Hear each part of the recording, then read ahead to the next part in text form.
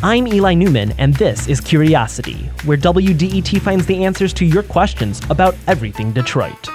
This week's question comes from Kiara Linden in downtown Detroit. I'm wondering why Detroit is often referred to as the Paris of the Midwest.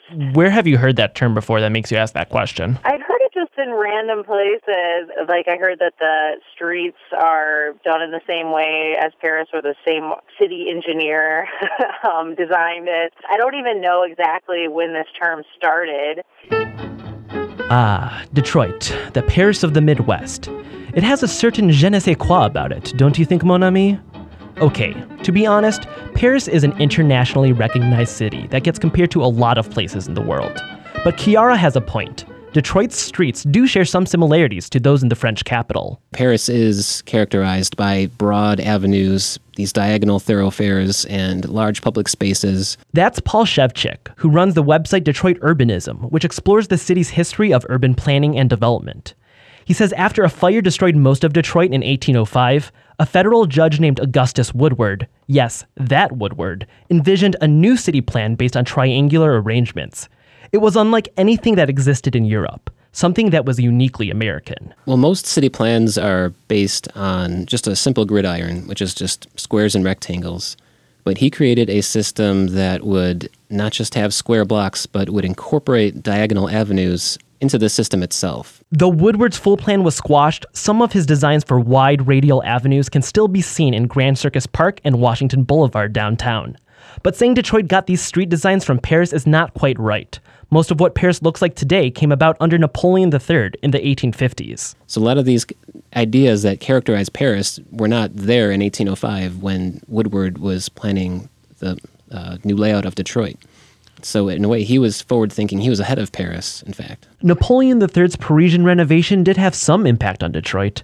It inspired wide avenues like Grand Boulevard, and it ushered in an era of French-influenced architecture in late 1800s and early 1900s Detroit, earning the city's most recent comparisons to Paris. But in reality, Detroit's connection to France goes back much earlier, more than 300 years earlier, in fact, back to the initial French settlement of Detroit.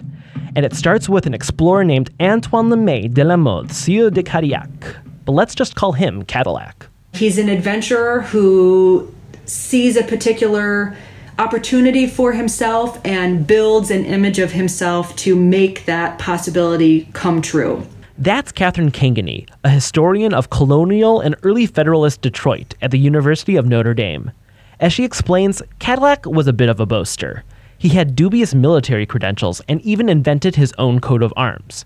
So Cadillac had a lot riding on making a French settlement in Detroit work. Even though Detroit catches fire and burns to the ground in 1703, there's almost immediate violence with the native peoples who have relocated to Detroit to join Cadillac in this venture. He still is writing his superiors back in France that this colony has a lot of potential. So, as Detroit struggles to get off the ground, Cadillac writes the following letter to his boss, the overseer of French colonies, in 1705. Ce poste sera le Paris de la Nouvelle-France. This post will be the Paris of New France.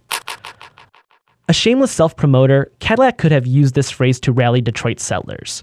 This is the most likely point in time where the association between Paris and Detroit entered public consciousness. And while New France isn't quite the same as Midwest, all that's really changed is the frame of reference. A lot of French territory in North America became the Midwest in the United States, so it makes sense that the term changed with the times to reflect that. So Kiara, does that answer your question? Wow, it goes way back. I did not expect it to go back 300 years. To ask your question about Detroit or the region, visit wdet.org/curious. Thanks for listening. I'm Eli Newman.